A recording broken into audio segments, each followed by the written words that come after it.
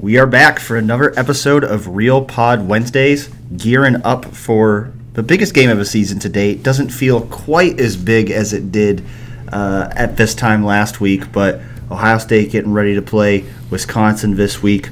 Wisconsin coming off a bad loss to Illinois, but still biggest game of the year to date. Getting ready for that one on Saturday at noon. Going to talk a little bit about the win over Northwestern first. We're also going to get to some of your questions later. Colin, just, first of all, just kind of what are your thoughts coming out of last week and looking ahead to this game against Wisconsin this week? Well, so we're driving home on Saturday. I think we're both sort of expecting, all right, so we're going to turn around and the next week's going to be about covering this top 6 matchup. And during the drive home, we're sort of following along just a little bit to the Wisconsin-Illinois game. And you know what? It's getting a little tight at the end. Still a little tighter than I thought. And all of a sudden, it's really close.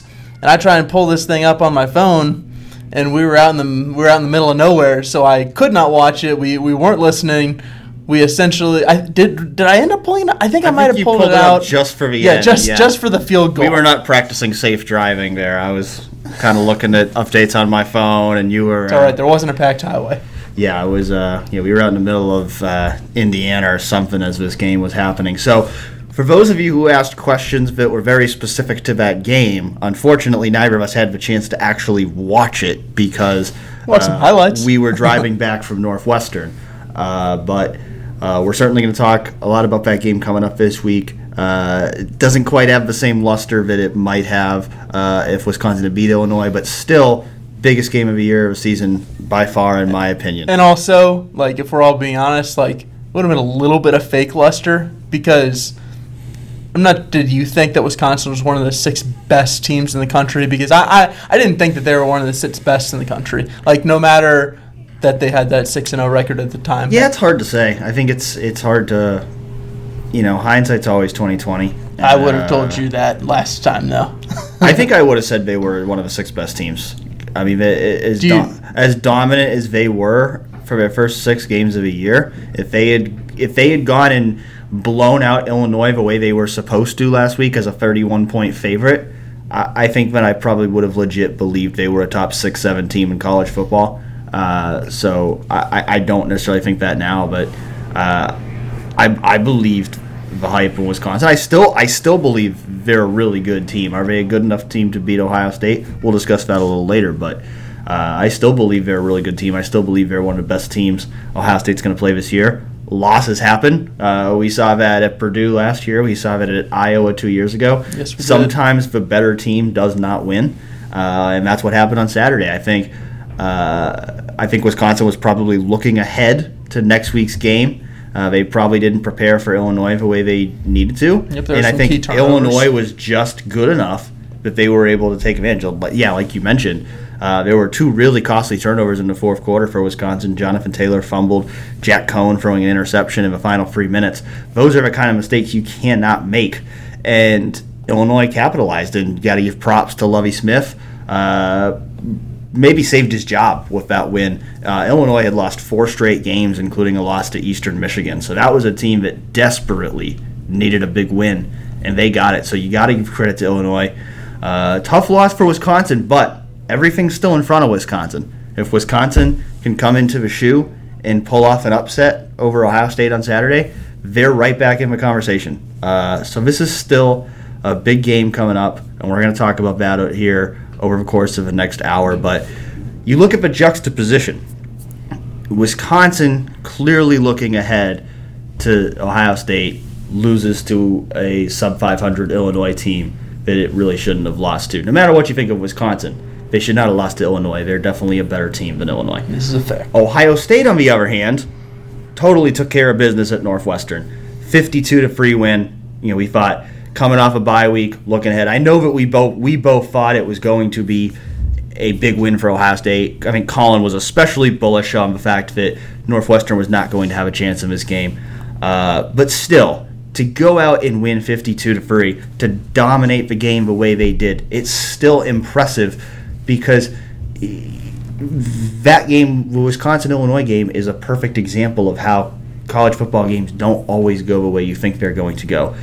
In this Ohio State team so far this year, every single week they've just gone out and beaten these teams the way that they're supposed to beat them. This game, to me, I mean, like you said last week, I think I made it pretty clear that I didn't think that the Northwestern Ohio State game was going to be remotely close, and it sort of played out that way. So, like, in and of itself, I don't think that game was anything special. I don't think that you look at that performance by the Buckeyes and go, wow, this team really has it. But it's more just in totality. Like, this is the 7th time in a row that they've done it, and like, it's in spectacular fashion. Where I think, you can correct me if I'm wrong, but I think Chris Chugunov has played in 6 games. Yes, like they've played well enough. They played well enough to pull Justin Fields at the end of 6 games, and that's remarkable. Because sure, okay, I didn't think that the game was going to be close at all, but at the same time, you sort of imagine there might be some sort of struggle, some sort of anything remotely close to a flaw that gets uncovered. And now we're entering the last week of October, and I still am not exactly sure what this team is bad at. No, it's hard to say. We'll talk about this later. I think one thing we said during the game was, maybe if you were going to nitpick, one of the flaws would maybe be Blake Hobbio hadn't had a great season kicking the ball, and then he goes and nails a 55-yard field goal. So and then today, like I wrote an article today on Tuesday, is like you imagine the sack rate that Ohio State has. They're allowing 2 sacks a game. It's sort of middle of the pack in the country.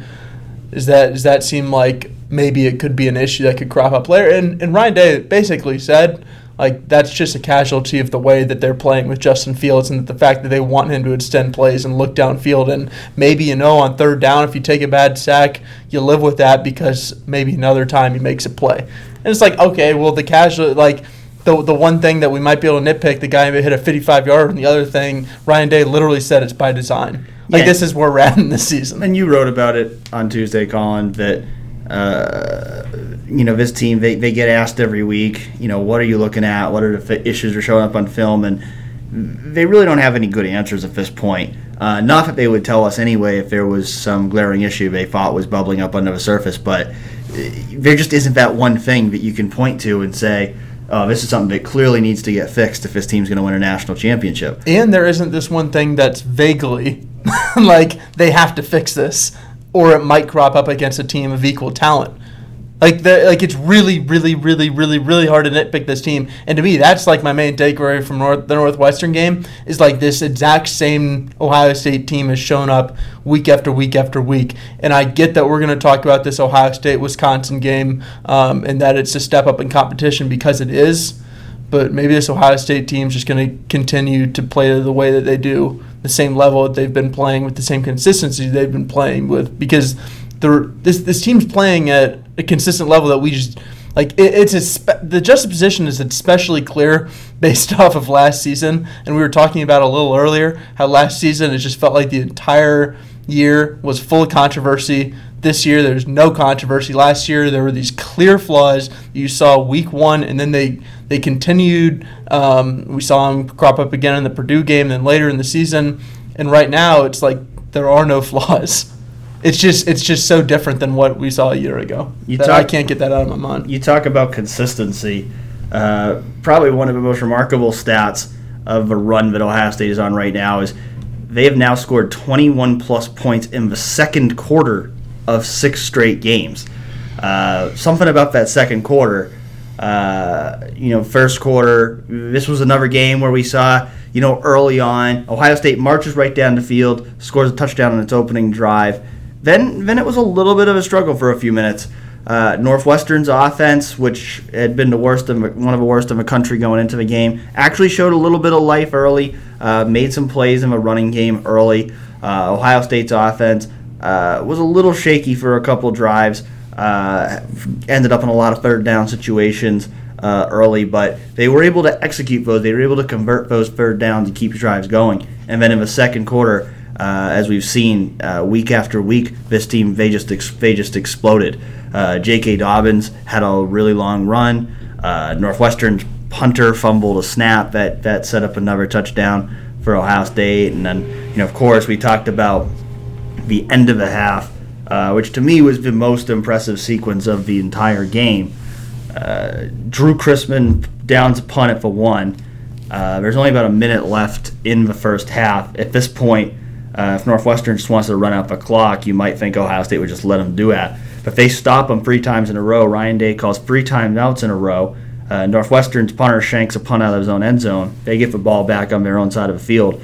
And then Javier comes on and drills his career-long field goal, tied for the second longest field goal in Ohio State history. And after that, the bench goes wild, and they run into the locker room with a 31-3 lead. And not that there was any doubt before that about what was going to happen in Friday's game, but I thought that was Ryan Day said it himself, it was an exclamation point on another great first half for Ohio State.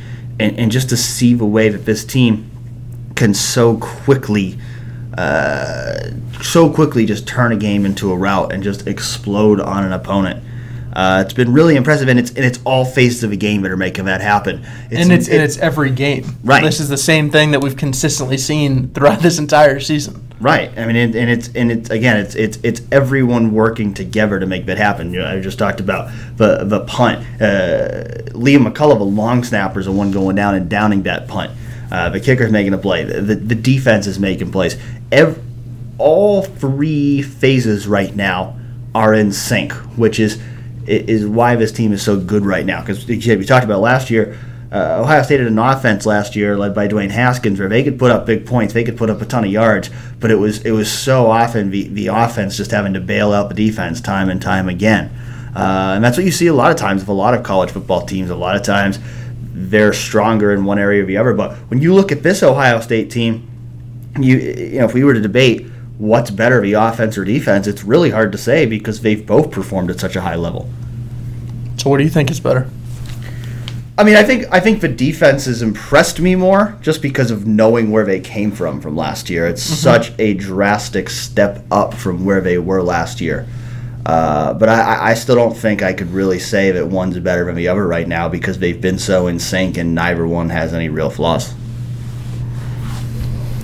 I think that's probably the correct answer. If I had to pick one, like you said, just the difference between last year's and this year's defense, it might just have to be that. But also, I think that if you look at it positionally, I think that the talent at each of those positions, like the starting talent, is like you can say this about the offense at a lot of key positions, but the way that Chase Young has played right now, where he's probably the best player at any position in college football. The defensive tackles, I think, are the most underrated players in the team. I think Malik Harrison's playing on an all Big Ten level. I think Pete Werner's had a great year. Baron Browning looks like an NFL linebacker. They've got 3 NFL cornerbacks, all Big Ten safety. I think that the way the defense is playing right now is the reason why I have a lot of confidence in this team, and way more confidence than I thought that I was going to have. Honestly, I can't really say that, though, because the reason I have so much confidence is because both sides of the ball are playing at an extremely high level. But this is something that I didn't necessarily expect that I would be saying. You look at the defense again. We can't take a ton out of a performance against Northwestern because Northwestern's offense was statistically one of the worst offenses in the country in this game. Their quarterbacks are pretty awful, so we can't take too much away. But still, again, it's the consistency that's so impressive. Ohio State still has not allowed more than 300 yards in a game this year. They held Northwestern under 200. They've held 6 straight opponents or 10 points or fewer. Again, it's the consistency. It's last year we became so accustomed to seeing breakdowns in coverages and whiff tackles and teams just hitting big plays, and it always, every time that defense went on the field last year, it felt like it was a disaster waiting to happen. And this year they've just been so rock solid, and they just haven't had any of those kind of lapses that they did last year.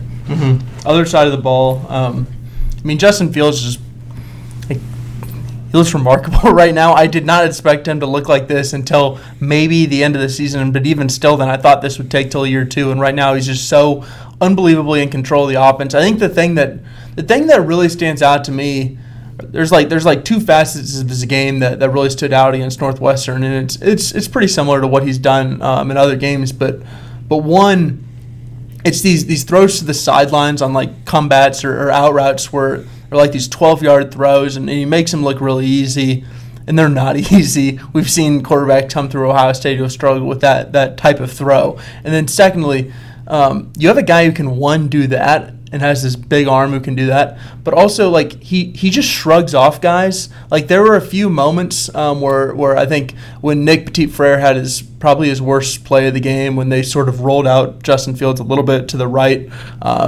Nick Petit-Frere like completely whiffed on his block. It looked like Justin Fields was about to get sacked. He sort of just spun off of it, and he just made it look effortless. And he had another play earlier in the game where he almost got sacked. I think it was a guy ran between Bowen and Wyatt Davis, and Northwestern dropped 8. And at the same time, he shrugged off that guy, ran through his second tackler, and then found, I think it was KJ Hill for a 20-yard gain. Yeah, I think that was... It's like those are just ridiculous plays. That, to me, was as impressive as any play we've seen from Justin this year. That play to KJ Hill, because like you said, it was. You missed 2 sacks, you're on the move, and then you just throw a perfect pass to KJ. And in a moment where, again, that was early in the game, first quarter. The offense was reeling a little bit at that point. They had gone 3 and out on a previous series. They hadn't gotten into a rhythm yet. I think that was a really big play. Then they were able to build on that. They ended up scoring a touchdown on that drive, and I think that really built the momentum they needed. They took a 2-score lead. We're already kind of starting to think at that point, 2 scores, that could be the game, because we knew how bad Northwestern's offense was. So I think that was a really big play just to get that game moving in the direction it ultimately did. And yeah, you mentioned those sideline throws too. I thought another play that was really impressive that may not pop as much, but I thought his second, I think it was his second touchdown throw to Olave, in the end zone where Olave is running toward the right side, and he puts that ball there, because that's a tight window you've got to throw that ball into to get that ball in before it gets to the sideline, and he just put a perfect touch on that ball for Olave to make the play. You got to give Olave just as much credit for running a great route, getting open, and making that catch in between the sideline. But that touch from Justin Fields, I think that's maybe what we didn't think we were going to see this year. I think we knew he had a big arm. We knew he was an explosive athlete. But that touch that he's been able to show on those kind of throws, I personally did not think we were going to see that from him this year. And he's shown that he can make those kind of plays, the kind of plays that is why next year we're going to be talking about his NFL draft prospects for 2021, because those are the kind of throws that are gonna make an impression on scouts. And that Olave touchdown, the second one, was definitely the more difficult play by him. But even the first touchdown, I think it is a little bit underrated. Wyatt Davis got beat like a drum on that play, and Justin Fields had a guy just rushing right out of his face. And listen, Olave was wide open. It was a throw that you should be able to make.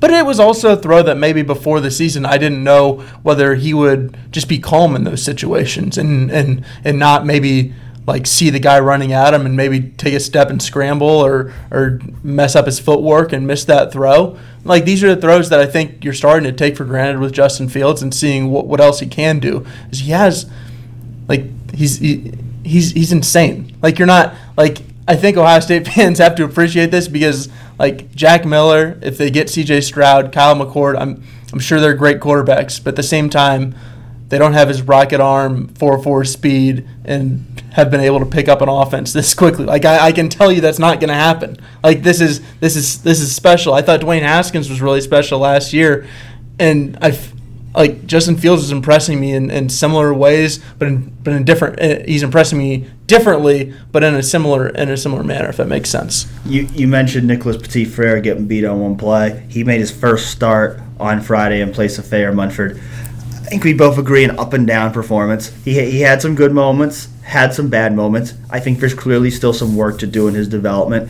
Got to give credit to Thayer Munford. We could see it in warm-ups. He was hurting.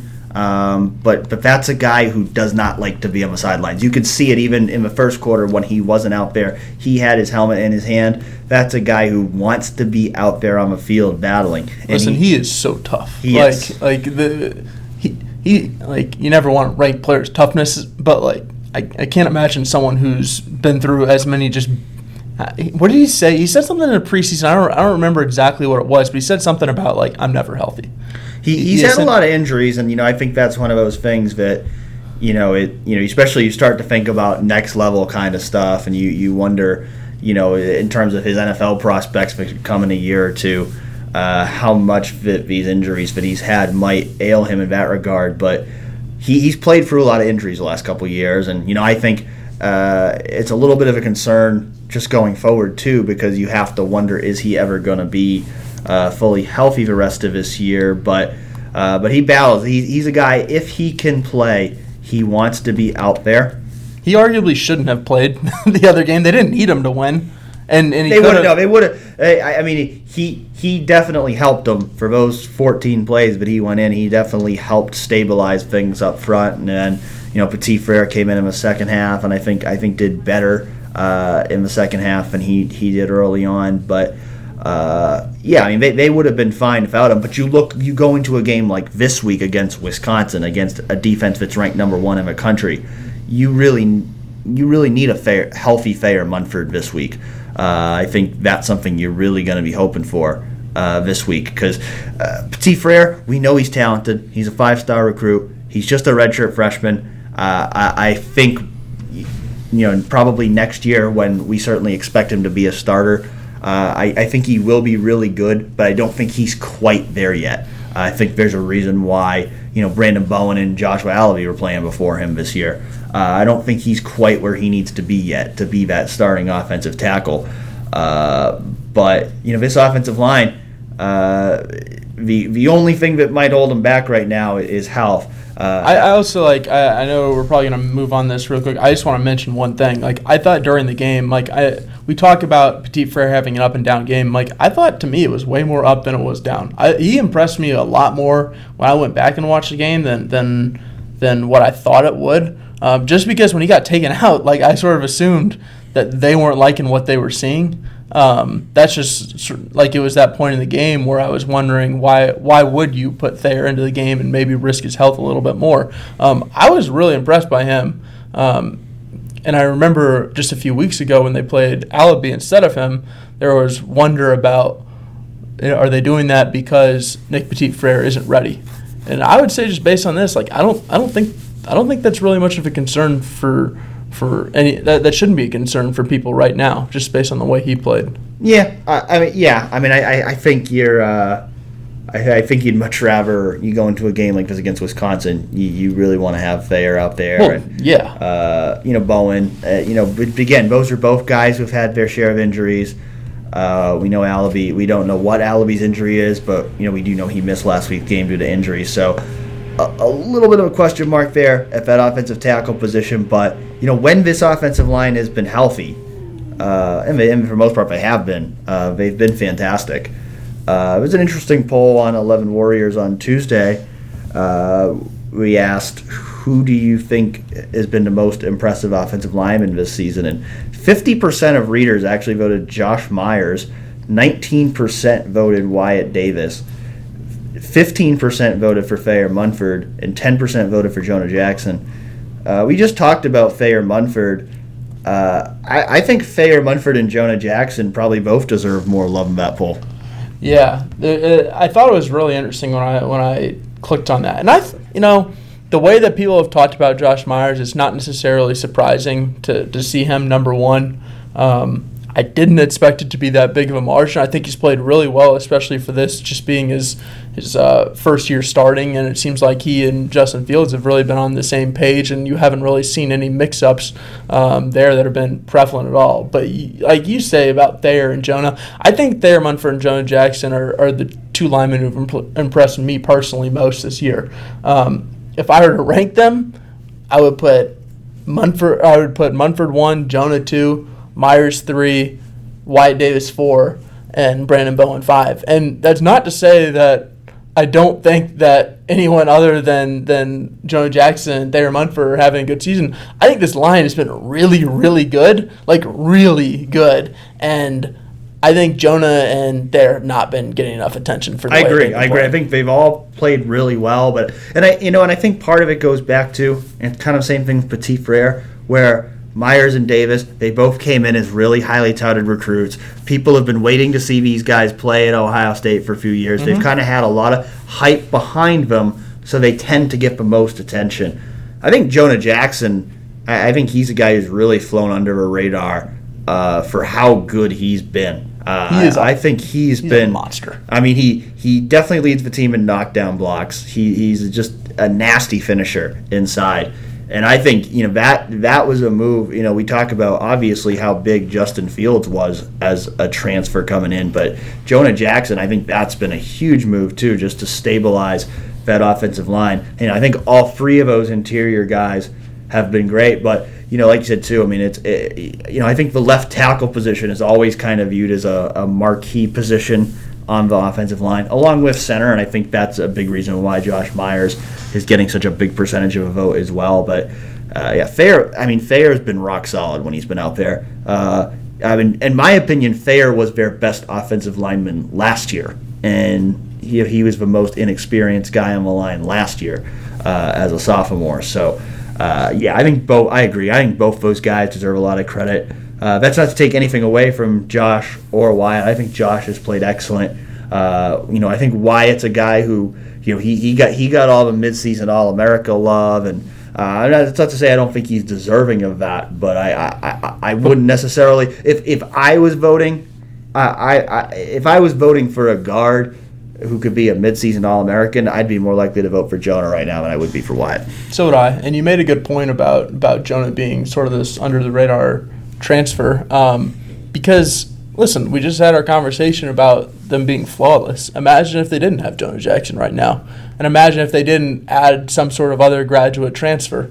I mean, they might be in a position where they were starting Harry Miller, who'd be a true freshman. Like I think that was a very realistic or they might possibility. Have Brandon Bowen inside at left guard, and they might have another. But again, that hurts your tackle depth. Yes, especially with how often folks have been getting injured at that position. I think that was a really key acquisition. We're talking like we're in the NFL right now, but it's what it sort of feels like. It's starting to become free agency. But I think that was key, and I think that flew under the radar a little bit. While we're on the topic of offensive linemen, we've got to talk about DeJuan Jones. Is that his name? Well, he's got a lot of nicknames. Big Thanos, Big Greasy. Triple D, Big Diesel. That's what he said his nicknames are. My official nomination would be Big Broccoli. When I talked to him in an interview earlier this year, he said broccoli was his favorite food. So there's my official submission for DeJuan Jones nicknames. Big Broccoli. There's a lot of good ones. When you're 6'8" and 360 pounds, there's a lot of natural nicknames that come your way. But we knew the guy was big. He showed he could play. We definitely knew he was big. His first offensive play of his collegiate career, he mauls multiple defenders and leads the way for a 73-yard Master Teague touchdown run. And he's made such an impression on his coaches and teammates that Ryan Day said on Tuesday that he probably won't redshirt this year.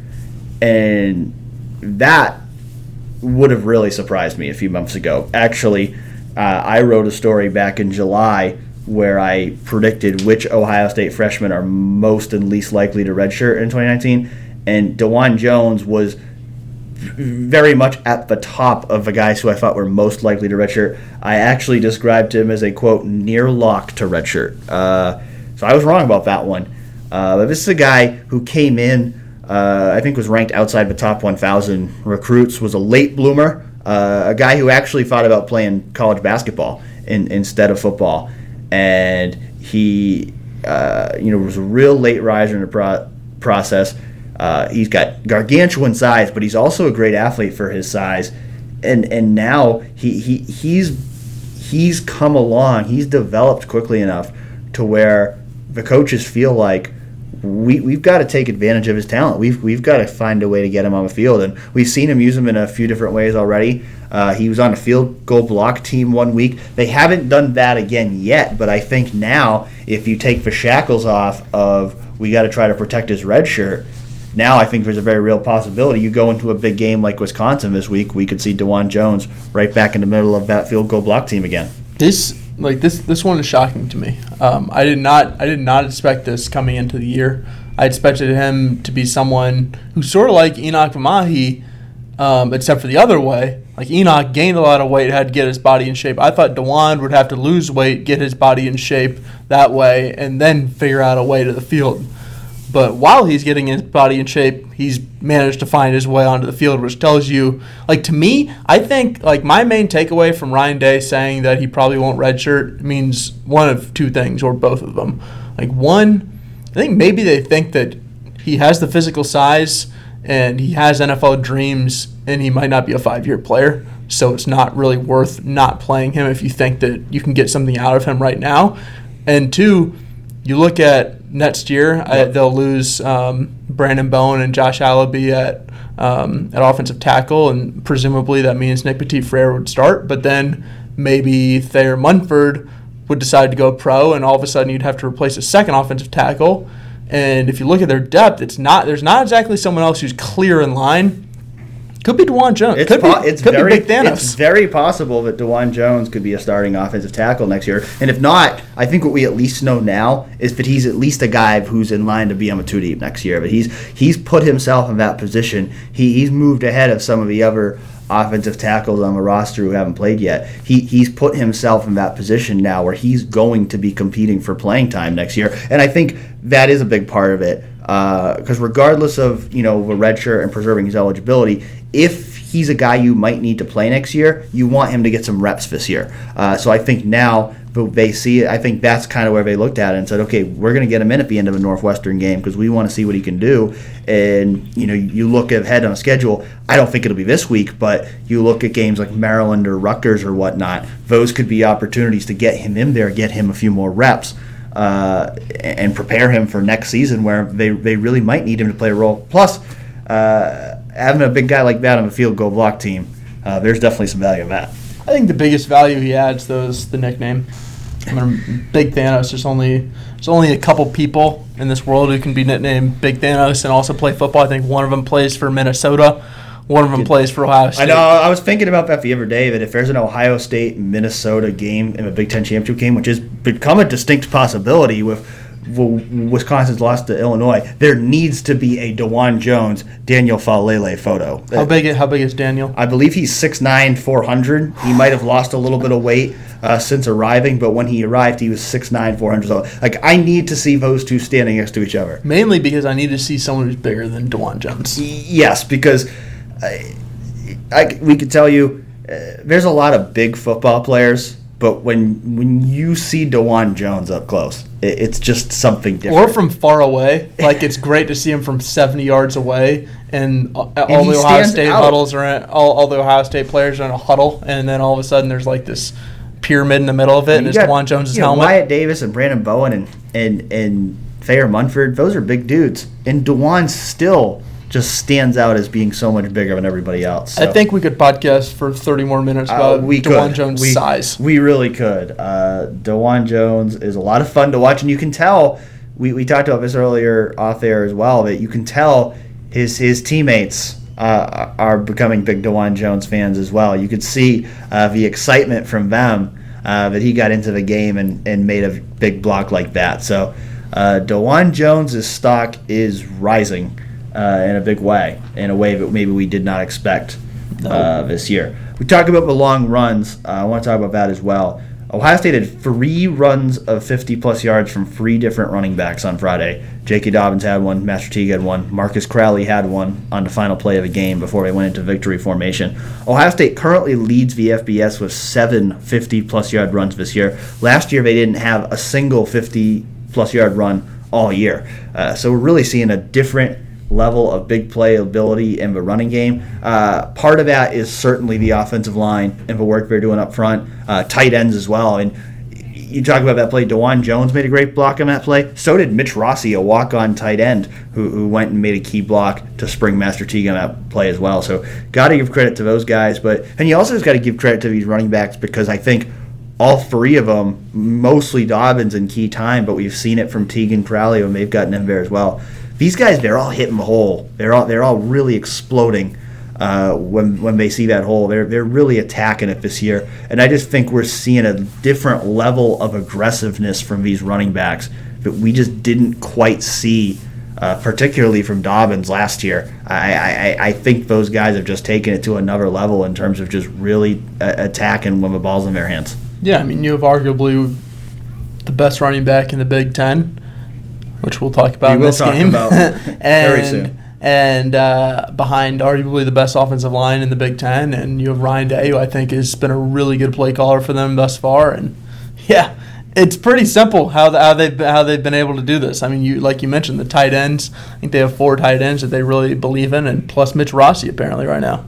Last thing I want to talk about before we move on to Wisconsin, we've talked a lot about the bullet position and kind of what that means on the defense. We actually saw the bullet position against Northwestern on Friday.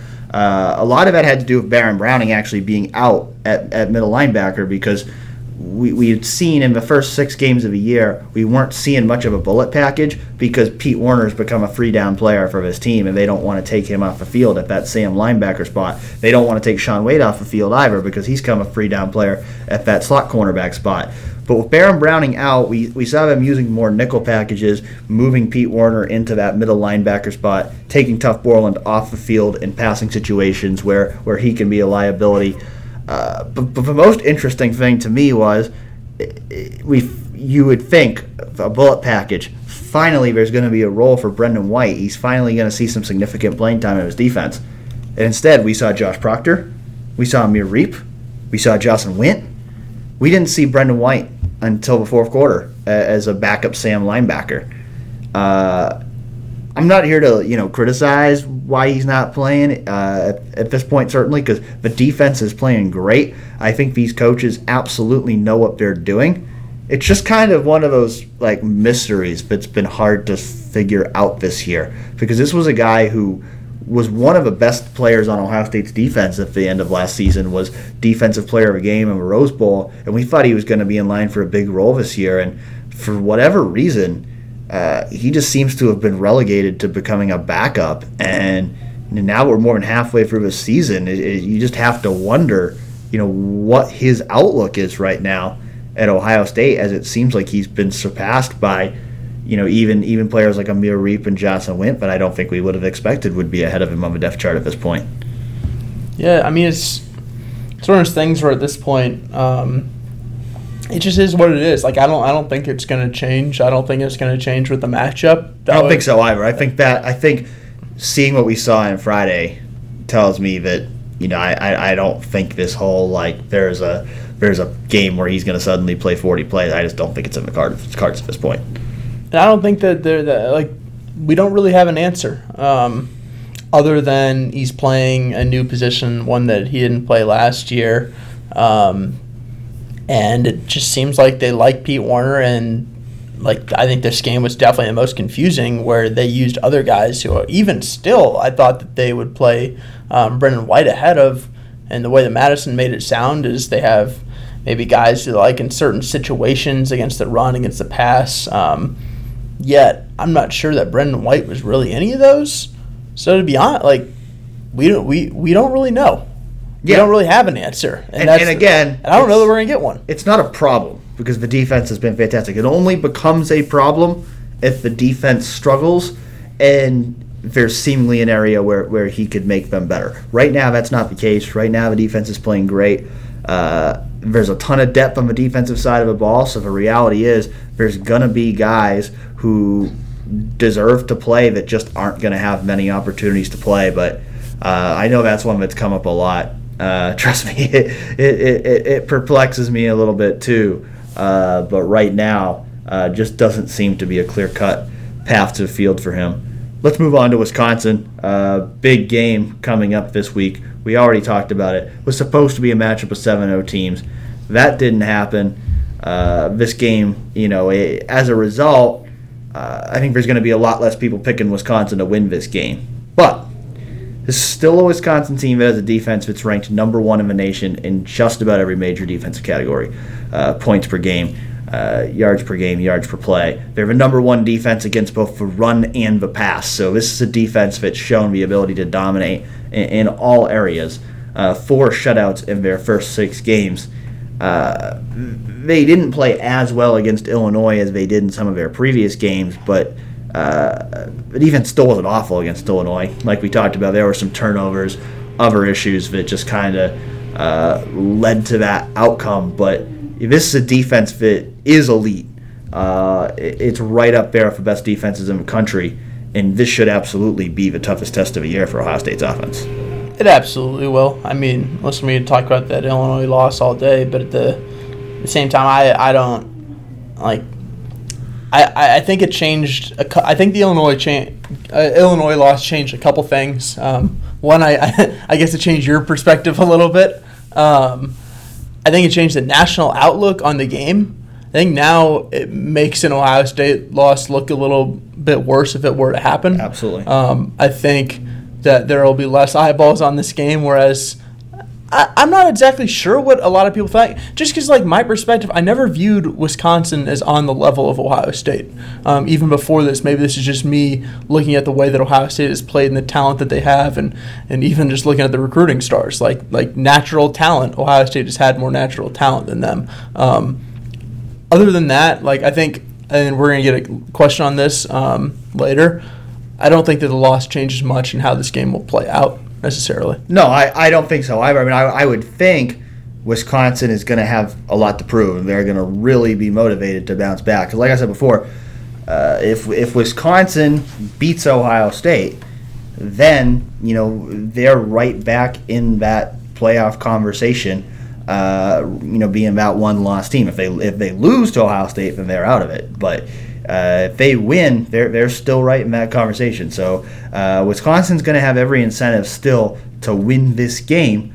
They look more beatable than they did a week ago. Not saying they weren't beatable, but they look more beatable now because we saw Illinois do it, and you'd think if Illinois can do it, Ohio State should be able to do it. But you'd imagine. But that's college football. Sometimes upsets happen. I think even though I admittedly did not get to watch the game because I was driving back from Northwestern, I think it's safe to say that Wisconsin played its worst game of the year last week by far, and that they are a much better team than they showed to be last weekend in Champaign. And I think most likely Ohio State is going to see the best version of Wisconsin or something close to it. So you have to be prepared for that. I mean, certainly for Ohio State's offense, this is a measuring stick game. It's a benchmark, as Ryan Day said on Tuesday. If Ohio State's offense can go into this game and continue to produce the way it has all year, then we can safely say this Ohio State offense is elite and one of the best in the country. They'll even have a case for being the best in the country if they can put up big numbers in this game. This is a big test. I mean, I think, they've played some decent defenses. Michigan State, Cincinnati, even Northwestern this week, a solid defense, and they put up big points on them. But this is another level. This is a definitely one of the best defenses in the country, and I think, for Justin Fields, for J.K. Dobbins, for the offensive line, for receivers, I think they're all going to be tested in this game to really see what they're made of. Yeah, I mean, it has a couple interesting matchups. I mean, if you look at Ohio State's offense against Wisconsin's defense, you just look at all the stats that back up the way that Wisconsin has played. I mean, they have 4 shutouts and six wins. That's a pretty remarkable shutout rate, regardless of who you've played. And at the same time, you look on the other side of the ball, and Ohio State hasn't faced an offense that has a running back quite like Jonathan Taylor, who will he be the top running back selected in the spring in the NFL? He could be. I mean, I wouldn't say will, but I think he could be. I think he's certainly in that conversation. Yeah, and they played him 2 years ago. I think he's a better version of him right now than he was then, in the same way that J.K. Dobbins is a better version of himself than the last time they played Wisconsin, when I think he was the Big Ten title game champion or MVP. Listen, I want to try and tell you that I think this might be a better game than I truly think it will, but I'm just not going to. I will pick this game to be a multi-touchdown win for Ohio State for a couple reasons. I mean, one, the way that Ohio State has played with their just pure flawlessness I'm just going to have to wait. I'm just going to have to wait to see what someone can pick apart. It's the same thing that we've said every single week. Like, can someone make Justin Fields do anything other than throw to open guys and shrug off defenders? And I get that Wisconsin's defense has played really well, but I mean, just look at who they've played. Like, I don't think we've seen Michigan's offense this year. It's nothing to write home about. South Florida, Central Michigan, Kent State, Michigan State. I mean, those aren't great offenses. They're not. And Illinois had 24 points. The way that Wisconsin's defense has played against that level of competition is fine. I'm just confident in the way that Ohio State's offense is played right now, and I think that Ohio State's defense against the run, I think they had 2 series there where it was like, is Northwestern maybe gouging them a little bit more than I would have imagined? And then I think by the end of the game, Northwestern was averaging 3.3 yards per carry, which was totally in line with what we've seen from this defense. I just think the talent stacks up against Wisconsin in a way that they will not be able to overcome. Yeah, I mean, I wouldn't be surprised at all if it ends up being a decisive victory for Ohio State, a multi-touchdown victory. I'd be shocked if Ohio State was shut out. I don't think that's going to happen. That would blow my mind. I've been settling on for a total for Ohio State. I've been settling on about 31 points is about what I'm predicting for Ohio State. That'd be the most of a year, but Wisconsin's giving up. Would be the lowest of a year for Ohio State, but I do think this is for sure the best defense that Ohio State has played. I do think there's going to be some resistance in this game. Wisconsin has a knack for making big plays and taking them the other way too. So I do think this is a dangerous defense. I do think I'm not exactly predicting another 24-point second quarter. If that happens, it'll be really, really impressive in this game. But I do think Wisconsin is going to make it tougher for Ohio State to just roll. Now, granted, I would have said the same thing in 2014 when Ohio State won 59-0. So anything can happen, but I do think that this is going to be the most competitive game of the year for Ohio State. The thing is, the bar is not set that high there because they haven't won a game by fewer than 24 points so far this season. So this could be a 17-point game and still be the most competitive game of the year. I certainly am going to predict Ohio State to win because I agree with you. I think that they're a more talented team. I think Wisconsin's offense, I don't think they're a slouch either. Right? I don't think we should totally overlook them either because, like you said, Jonathan Taylor, we could argue Jonathan Taylor versus J.K. Dobbins. What I would say is I think they're both two of the 3 best running backs in college football, along with Chuba Hubbard from Oklahoma State. An elite running back in Jonathan Taylor. I was thinking about it Monday night. I was thinking about we're 7 games into the year and we haven't seen usually you kind of think through a season and you think about spectacular performances that opposing players had, even in losses by those teams. In 7 games into the year, we really haven't seen any player on an opposing team have a really impressive performance against Ohio State. It just hasn't happened. If anyone's a candidate to do that, it would be Jonathan Taylor. And their passing game, it's not an explosive passing game. They only have 13 passing plays of 20-plus yards, which ranks 122nd out of 130 FBS teams. Quintus Cephas is really their only major receiving threat. So no question about it, priority A in this game is going to be trying to shut down Jonathan Taylor. I think if Ohio State's defense can shut down Jonathan Taylor and force Wisconsin to beat him through the air, I don't think it's going to be a good day for Wisconsin's offense. But Jack Cohn has been solid. He has the second best completion percentage in the nation, 76%. Again, it's mostly short throws. You're not going to see a lot of big plays from his passing game, but he is efficient. He is better than PFF favorite Alex Hornibrook. The passing game is upgraded than it has been from past years. So, I'm kind of in the ballpark, and I'm not that great at predicting the scores, but I'm kind of in the ballpark of thinking this is going to be a 31-17 kind of game, 31-14. That's kind of how I see it. As well as Ohio State's defense is played, I think there's reason to be confident in them. And as well as Ohio State's offense has played, I do think they're going to be able to make plays even against a really good defense. I'd be a little surprised if it was a total blowout. It wouldn't shock me. But I think when I look at the betting line, when I see the 14-point spread for Saturday's game, I think that's really exactly where it should be. I think that's I think certainly, Colin, I think you would bet on Ohio State. Yep. I probably wouldn't touch it because I think 14 is kind of right. I could see it being a push. I could see it easily going either way. I think that's probably right about where it should be for this game.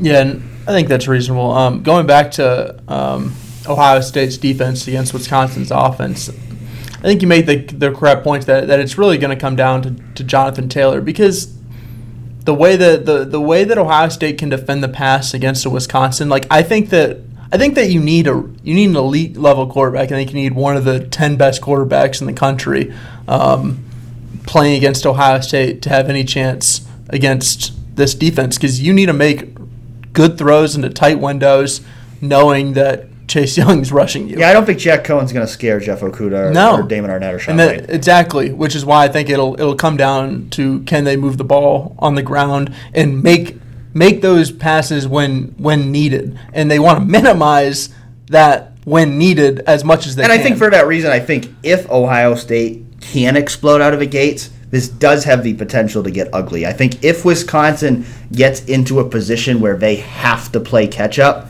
that could be a problem for Wisconsin. Yeah, I agree with that. Unless Ohio State's run defense has a breakdown that we haven't seen yet this year. And the reason why I think that the run defense matches up fine against Wisconsin, and I think Wisconsin's a good run team. I think Jonathan Taylor, when I was watching him, he's really impressive. He has more speed than he gets credit for. Absolutely.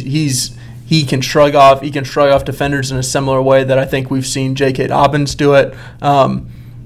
But there's two parts of, I think, Ohio State's defense that have been key thus far, and they're going to be the two that I think are going to be key to shutting Jonathan Taylor down. And it's one, can the defensive tackles get similar penetration to what they've done thus far? I think this is probably the best offensive line that they're going to have faced yet, especially on the interior, with a center's name who I cannot pronounce and will not try to pronounce. I looked it up before the show, and I already forgot. Tyler Biadasz B-I-A-D-A-S.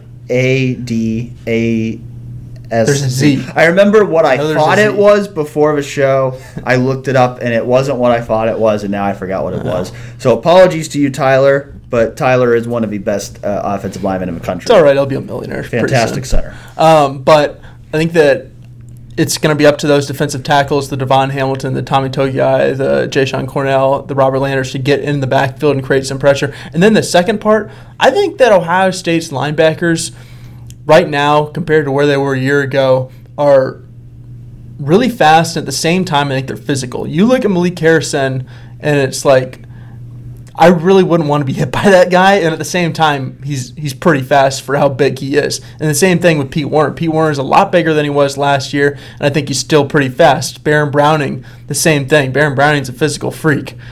I obviously wouldn't put Tuff Borland in the physical freak category, but I'm sure he'll play a role in this game too. But I look at those three linebackers because I think they expect to have Browning back, and those guys plus the defensive tackles penetrating, I think they'll make it really tough for Jonathan Taylor to get going.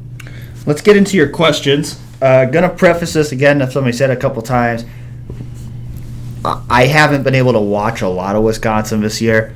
We didn't get to watch games Saturday. As I'm sure you guys know, things get pretty busy during the season, so don't usually have a ton of time to watch a ton of film on the opponent. So a couple of these questions are pretty specific about Wisconsin. I can't promise that I have good answers to them.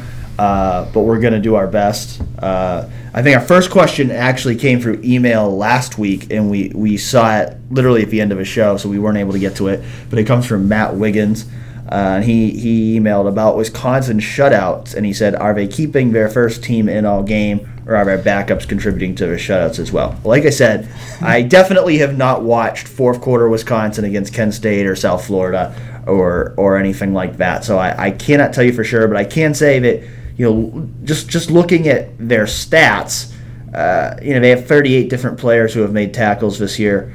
Looks like a lot of different guys who have gotten in contributing.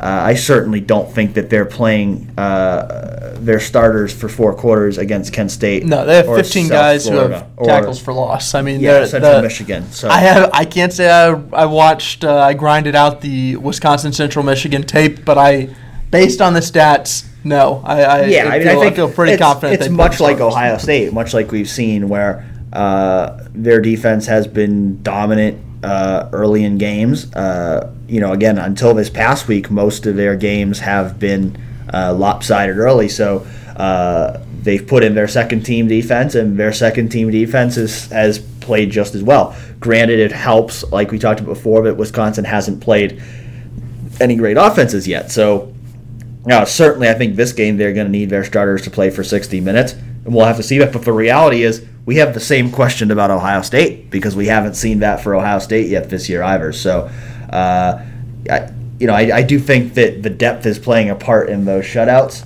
but certainly a really impressive group that has shown that it can play 4 quarters of dominant football. So certainly not a game where I would think that Ohio State is going to be able to take advantage of tiring an opponent out. I think they're going to have to find other ways to beat them.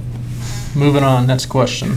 Hovenaut asked, aside from the Bullets' focus on Taylor, what are some other key matchups that we should be looking for? He suggested the coaching matchup between Ryan Day, Kevin Wilson, Mike Yursich versus Jim Leonard. I think that's certainly a very interesting one. You're going up against a defense like this, against the coach in Jim Leonard, who's really a rising star in the profession. I think certainly game planning is going to be crucial. We've seen Ohio State do an excellent job of that this year, so I think there's reason to be confident they're going to have a good game plan. The Rushman versus the Wisconsin offensive line, that's certainly an interesting one. Wisconsin is known for having great offensive lines, so definitely going to be a test for the defensive line. But I think I probably look at it the other way here, and seeing how we talked about how good the Ohio State offensive line has been, but I think this is going to be a big test for them as well. This defensive front that Wisconsin has, Zach Bond's an excellent edge player for them. Isaiah Loudermilk's a guy who's drawn some praise for Ryan Day, an interior defensive lineman they have, and really good linebackers. Chris Orr has 8 sacks from his linebacker position this year, so this is a defense that's going to scheme up a lot of different ways to bring pressure, and I think for those blockers up front, this is going to definitely be a big test for them, in both phases of the game, pass protection and run blocking.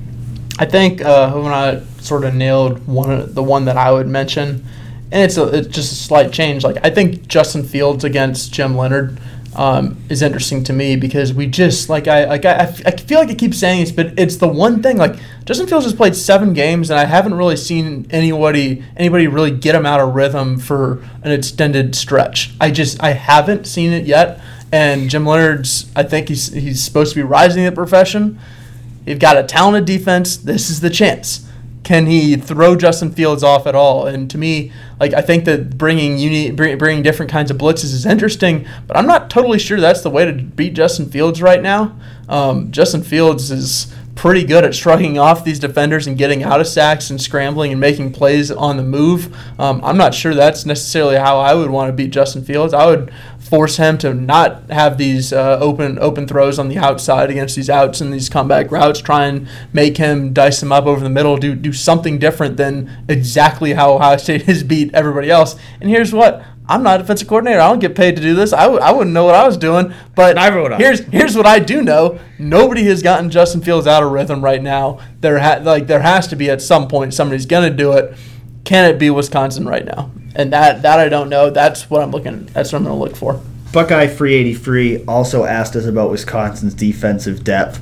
How does the depth compare to Ohio State? Again, don't really know that I have any more to add to that. I'd be lying to you if I told you that I was an expert on Wisconsin's backup defensive players. I'd be lying to you if I would told you I could name a single backup defensive player on Wisconsin. Yeah, that's difficult. It's just hard to say. Again, like we talked about, I think the fact that they've pitched 4 shutouts this year tells you that they do have good depth. They do have guys that are coming in playing with a second team that are still making plays. They're still doing well, but how are they going to compare against an Ohio State offense that's really explosive, having to work those guys in the middle of a game? It's just hard to say. Wisconsin hasn't played an offense like Ohio State's this year, so this is going to be a big test for everybody. And also, Ohio State's offense hasn't played a full game at peak performance this entire year.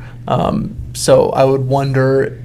I don't even really wonder this, but it's something that I would pay attention to during a game of whether there's any sign of fatigue or whatnot. Now, I would say on the other side of the ball, Ohio State's backups on defense have been really solid. It's like if we're going to talk about defensive depth, I think Ohio State really has it right now, too. And I say too because I presume Wisconsin does, but like I said, I don't know. Guggenheim's also asked us about what did Illinois' offense do to exploit Wisconsin defense. Did Illinois win more because Wisconsin was sleepwalking or because they actually make calls to beat Wisconsin's scheme? Like I said, was not able to watch the game, so I really can't answer it, but I would guess probably both. I don't think there's any question that Wisconsin losing to Illinois, a team that had lost to Eastern Michigan, had lost 4 games in a row. I don't think there's any question that Wisconsin did not show up and play its best football on Saturday. I don't think I need to watch the game to say that. But I would also think that, Illinois found some stuff to exploit in Wisconsin's scheme, and I'm sure that Ohio State, watching that film, I'm sure Ryan Day and Mike Yursich and Kevin Wilson have seen some of those same things in watching their scheme. That would be my guess. I'm sure Wisconsin is I'm sure one of their top priorities this week is figuring out what Illinois did to exploit them and trying to shore those things up. And I'm sure Ohio State's going to be looking for new things to exploit. As they should. Samaic asks, this is a good question because it forces us to do some real talk here. It's, whose defense do you think is truly better, Ohio State or Wisconsin? If you could trade defenses, players, and schemes, would you? So we'll talk from Ohio State's perspective here. Would we trade Ohio State for Wisconsin? I would not. No.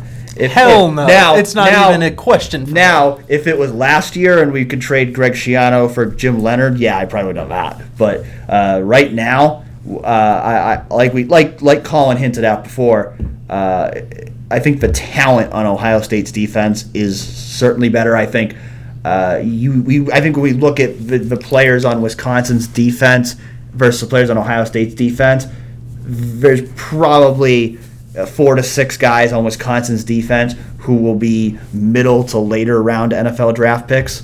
You look at Ohio State's defense, you've got 2 guys who could go in the top 5 next year in Chase Young and Jeff Okudah, and just about everybody on that defense has got a chance to be an NFL draft pick. So I think Ohio State's talent is certainly better. I think their speed is certainly better.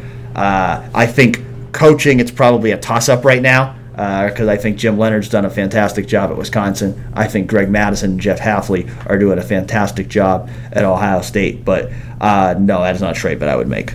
No, I'm not going to. If I'm Ohio State, I'm not trading the best player in the country in Chase Young plus the best cornerback in the country plus potentially another first-round cornerback plus Malik Harrison, Pete Warner, Baron Browning plus Devon Hamilton. No, I'm not. Yeah, Wisconsin's got some good players. Do not get us wrong, but they're not Chase Young. They're not Jeff Okudah.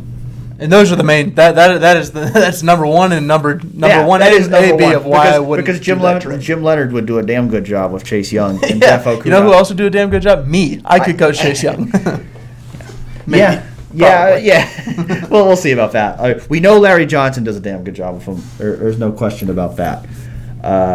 Guggenheim's also asked, where do you see the Badgers attacking our defense? How does our defensive line stack up against their O-line? Kind of already talked about this. I mean, they're going to have to be able to run the ball. I think play action's a big thing. Greg Madison talked about that on Tuesday. That you're going to want to look for some play action opportunities. You're going to want to look for some opportunities to catch the Buckeyes guessing and try to catch them out of position. defensive line, offensive line. I think it should be a really good battle. I think Wisconsin's offensive line is always really good. I don't know if actually Wisconsin offensive line is as good as some of them they've had. We mentioned the center, who's really good. Whose name we're not going to pronounce anymore. We're done. They've got some other good players. I don't know if they've got quite as many like early round NFL guys as they've had some years on this offensive line. But I think it'll be a good battle. I think certainly one of the toughest tests that Ohio State's defensive line has faced this year. But I think Ohio State's defensive line is certainly going to be able to hold its own. Yeah, no, I agree with that. Next question. Silver Sniper asked, JT Barrett is most statistically accomplished quarterback in Ohio State history. Dwayne Haskins is the most statistically accomplished quarterback in a single season. Justin Fields might be better in both of them. Would you take 2 years of Fields over 2 years over either of those two over any quarterback in Ohio State history? That's a loaded question. There's a lot to that.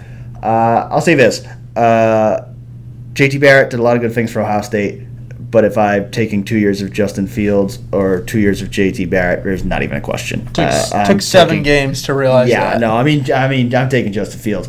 Justin Fields, Dwayne Haskins, that one's still almost a coin flip for me. I think Dwayne Haskins had a fantastic year last year, and I don't think we should forget about how good Dwayne Haskins was last year. But I also think Justin Fields brings some different elements that Dwayne Haskins didn't have in terms of his ability to extend plays, to run the ball, and I think those elements have made Ohio State's offense better as a whole. So it's tough. I mean, I'm inclined to say I would take Justin Fields over any quarterback in Ohio State history. I don't know about that yet. I mean, it's hard to compare. We're both pretty young, so we haven't seen that many guys going back. I mean, even Troy Smith, I was a little bit young for that. Yeah, I was 11 when Troy Smith. Yeah, I mean, I was a couple years older than Colin, but still, that's one I would have to think about. I'd have to look at it. Certainly, I think after Justin's played his 2 years at Ohio State, that's going to definitely be a conversation to have. If he keeps this up, he's certainly going to be in that conversation for best quarterback in Ohio State history. But just look, those three guys, I feel like I shouldn't be picking against Haskins, but I feel like I have to. I just feel like all the different things that Justin Fields can do just makes him so dangerous, and it makes this offense so dangerous that I really think he might be better. It's an absolutely insane question to ask. It is. Yet it's at the same time the way that Justin Fields is playing. It's and we're talking about if Justin Fields continues on this trajectory after this season, Dwayne Haskins and Justin Fields will have the two best statistical seasons in Ohio State history, most likely for quarterbacks. So that's a credit to Ryan Day, certainly. The man knows how to coach quarterbacks. The man knows how to run an offense. And he's had two special talents. And I think Colin hinted at that earlier when he was talking about, they've got some good recruits in the pipeline, but enjoy this, Ohio State fans. Don't get spoiled. Enjoy what you are watching right now, because Justin Fields is a special talent. Dwayne Haskins was a special talent. And most likely, as good as Ryan Day is, there's most likely going to come a point in the near future where Ohio State doesn't have a quarterback that's Justin Fields or Dwayne Haskins. Might not be a long period, but this guy is special, and you should enjoy every game that he plays, most likely for 2 years as a Buckeye. Yes, most certainly 2 years as a Buckeye. Yeah, I'd be very surprised if it was 3, but yeah, I mean, you never know. The obvious answer is yes, you'd take Justin Fields over JT Barrett. Seems pretty simple to me. The real one is Dwayne Haskins, and like you, I think I am inclined to say that I would take Justin Fields with the caveat that if you've seen him play 7 games and the best team that he's played against is a Michigan State team that at the time was 25th and is now reeling, and Cincinnati, who is, I think right now they're 18th. Yet I don't think necessarily Cincinnati. And I always try to guard against living in the moment, because yeah, and also Cincinnati might have like 4 4-star recruits on its roster. There's a definite chance the way Justin Fields is playing, that by the end of this year, this is an easy question to answer. He could make it an easy question to answer. Right now, the Dwayne versus Justin one is still very hard, but there's no question. And just in terms of pure physical talent, Justin Fields is on another level than JT Barrett. Dwayne Haskins was a first-round draft pick. That's what we're going to be talking about Justin Fields as. JT Barrett was an undrafted free agent. It's just a different level of talent. JT had a great Ohio State career, but just not at the same level. If you sat me down and said my life depended on it, you must make a decision right now, I would pick Justin Fields. I would feel not confident whatsoever, and that's Justin Fields versus Dwayne Haskins. As would I. Another either-or question here. 47 Hawk asks, who rushes for more yards this week, Jonathan Taylor or J.K. Dobbins? Predictions on rushing totals. I'm not good at predicting numbers, but that's a very interesting question on the yardage. I will say this: if Jonathan Taylor doesn't rush more than J.K. Dobbins, Wisconsin gets stopped. I agree. I think if that, I agree with that, and I think it could go either way. I think it could go either way. I'm inclined to say Jonathan Taylor because I think Wisconsin is more reliant on him. He typically gets more carries. Both of these run defenses are really good, so it's not as if one will be going against significantly weaker competition. But the way JK's been running, I don't think it's out of question that JK rushes for more. I'm going to say I think they're both going to be in triple digits. I think Ohio State will lean on JK a lot in this game because it's the biggest game of the year. I think he'll play most of the snaps. They'll mix Master in once in a while, but they're going to mostly use JK in the running game. I think they'll both be in triple digits. Like I said, if Wisconsin's going to win this game, they probably need Taylor in the 200 range. That's probably what they're going to need for him. I don't know if Ohio State needs that from JK, but I could see both of them having big games. My inclination is to pick Jonathan Taylor with the assumption that he's just going to run like 35 times. But I think if I was picking yards per carry, I might go with Dobbins. Yeah.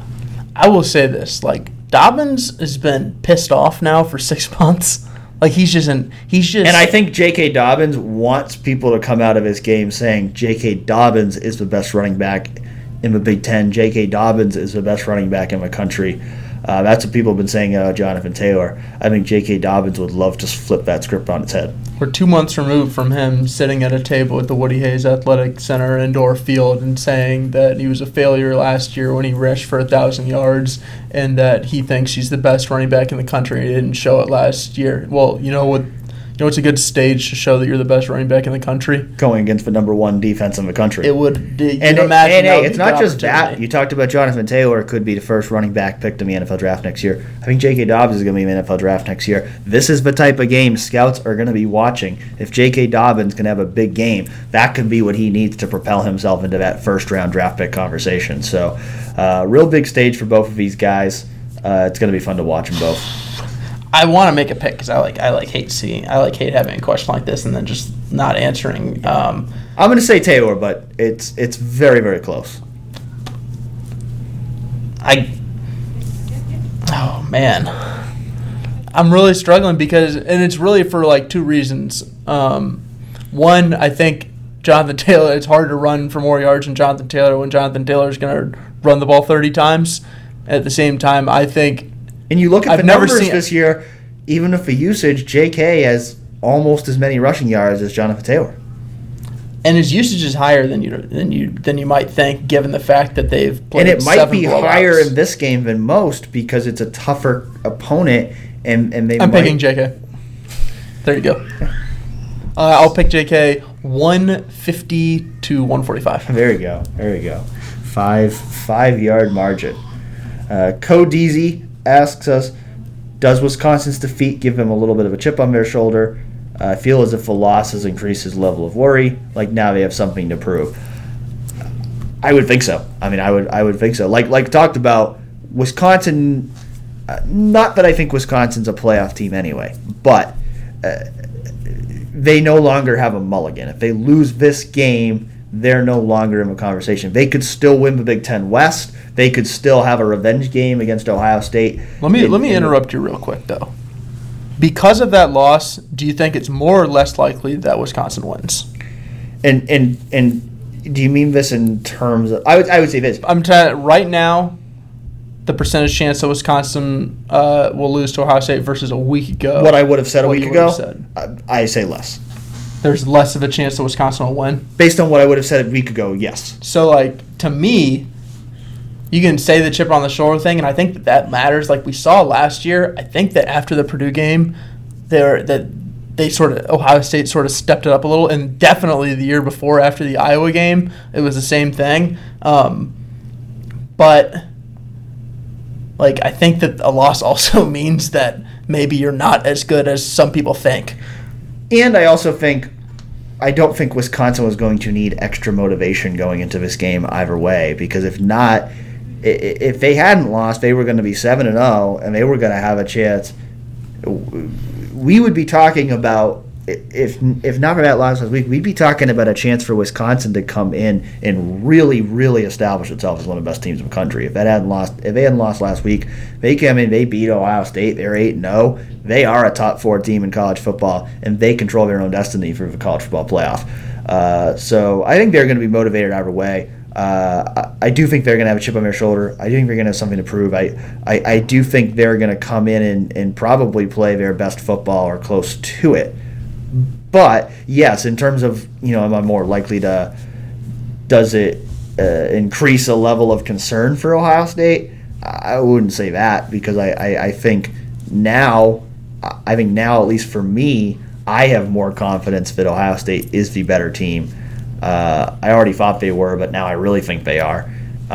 Which hypothetically should decrease an Ohio State fans' level of worry, but at the same time, I think your level of worry probably might go up a little bit, because you realize, oh God, if Ohio State lost to Wisconsin and Wisconsin just lost to Illinois, then maybe Ohio State isn't as good as you'd imagine. Yeah, and maybe they're, now maybe you end up in a situation where even if Ohio State wins out, maybe now that one loss isn't, it looks a little worse than yeah. I think we're just talking hypotheticals here. I still think if Ohio State was to lose this game and win out, I still think Ohio State would make playoff. But it does add those factors in there. It definitely, I think it should add. I think it definitely makes it even more important for Ohio State to win this game. And I can already see the comments next week, and if Ohio State wins big, people are going to say Wisconsin's not very good, and then people are going to be mad because whoever Ohio State beats, there's always a narrative if they're not any good. Which has been pretty true thus far. I mean, here's the deal. Ohio State wins out, it's not going to matter. But we'll see what happens. Like I said, I do think Wisconsin's going to come in motivated to play, but I also think the way Ohio State has played this year has made that not matter. So as long as Ohio State continues to play the way it's playing, it continues to execute at this high level that it's playing at, it's not going to matter how motivated the other team is. Ohio State can beat anybody. I'm not saying they will, but they can beat anybody the way they're playing. And I certainly don't think Ohio State is going to take its foot off the gas pedal at all just because Wisconsin lost to Illinois last week. I think they still realize this is a big game and they need to play at their best. Last question. Dr. Gee, I believe is how you pronounce that, is asking us a two-part question on marketing. The first one is, could OSU do a better job of supporting its Heisman candidates? See Orlando Pace Pancake Magnets, the athletic department distributed. In recent years, they really haven't done a whole lot to promote their Heisman candidates. They promoted Dwayne last year after the Big Ten championship game. They promoted him for a week. He obviously finished third behind Kyler Murray and Tua Tagovailoa. I think the reality for Ohio State is they're not focused on Justin Fields and the Heisman. They're focused on winning a national championship. So I think Ohio State views it as counterproductive to promote one of their players for the Heisman Trophy when they're trying to have a team focus. Once again, I think if Justin Fields plays great for the rest of the year, they'll probably promote him the week leading up to the Heisman. That being said, I'm assuming you're asking about Justin Fields. J.K. Dobbins could be in that conversation as well, but I think he's more of a long shot. But with that being said, right now I just looking at the numbers, I think Justin Fields probably is firmly in the fourth spot in that Heisman race right now, and I don't think that has anything to do with narratives or a lack of marketing. I think it just has to do, if you look at Joe Burrow's numbers, Jalen Hurts' numbers, Tua Tagovailoa's numbers, they're just a little gaudier than Fields. The numbers are just a little bigger. If Fields plays great against Wisconsin and great against Penn State and great against Michigan, he'll have a chance to get himself in that race. But I think right now he's fourth in that race just because his numbers aren't quite at the same level in terms of counting stats as Burrow and Hurts and Tagovailoa. Yeah, I think the way that Ohio State treats especially its quarterbacks, that I just don't see that happening as as an in-season thing. Like the week of the Michigan game, they're probably not going to be putting out any flyers saying. And I also don't think Justin Fields is the type that wants people. If it wants to be hyping up a Heisman in midseason, I think Justin Fields is focused on trying to win games and trying to do the best he can for the team. And I think one of the reasons why this team has been so successful this year is I think there's such an immense level of buy-in with this team. I think this team is so bought into what the coaches are selling, and I think they're really bought into, if we all work together and we all work toward the team goals, we have a chance to have a really special season. I think that if Ohio State supported someone for a Heisman candidate in a similar manner to the Orlando Pace pancake magnets, I almost think it would be a Chase Young, like someone who wouldn't necessarily win. And it's like, if you're promoting Chase Young, I think that there is also like an understanding that Chase Young probably wouldn't win it, but it's more so this guy needs more recognition. This guy needs to be in that circle and potentially a finalist for the Heisman, even if in sort of the back of your mind as Ohio State you would probably know that he wouldn't be there.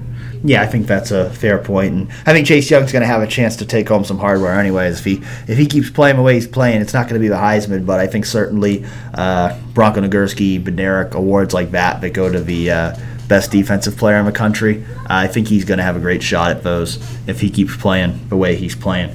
Second part of his question was, I think there's room for improvement on marketing the brand for the game day atmosphere. He said, maybe we don't need a laser light show, which I can tell you our colleague Zach Carpenter would vehemently disagree. He's a big light show guy.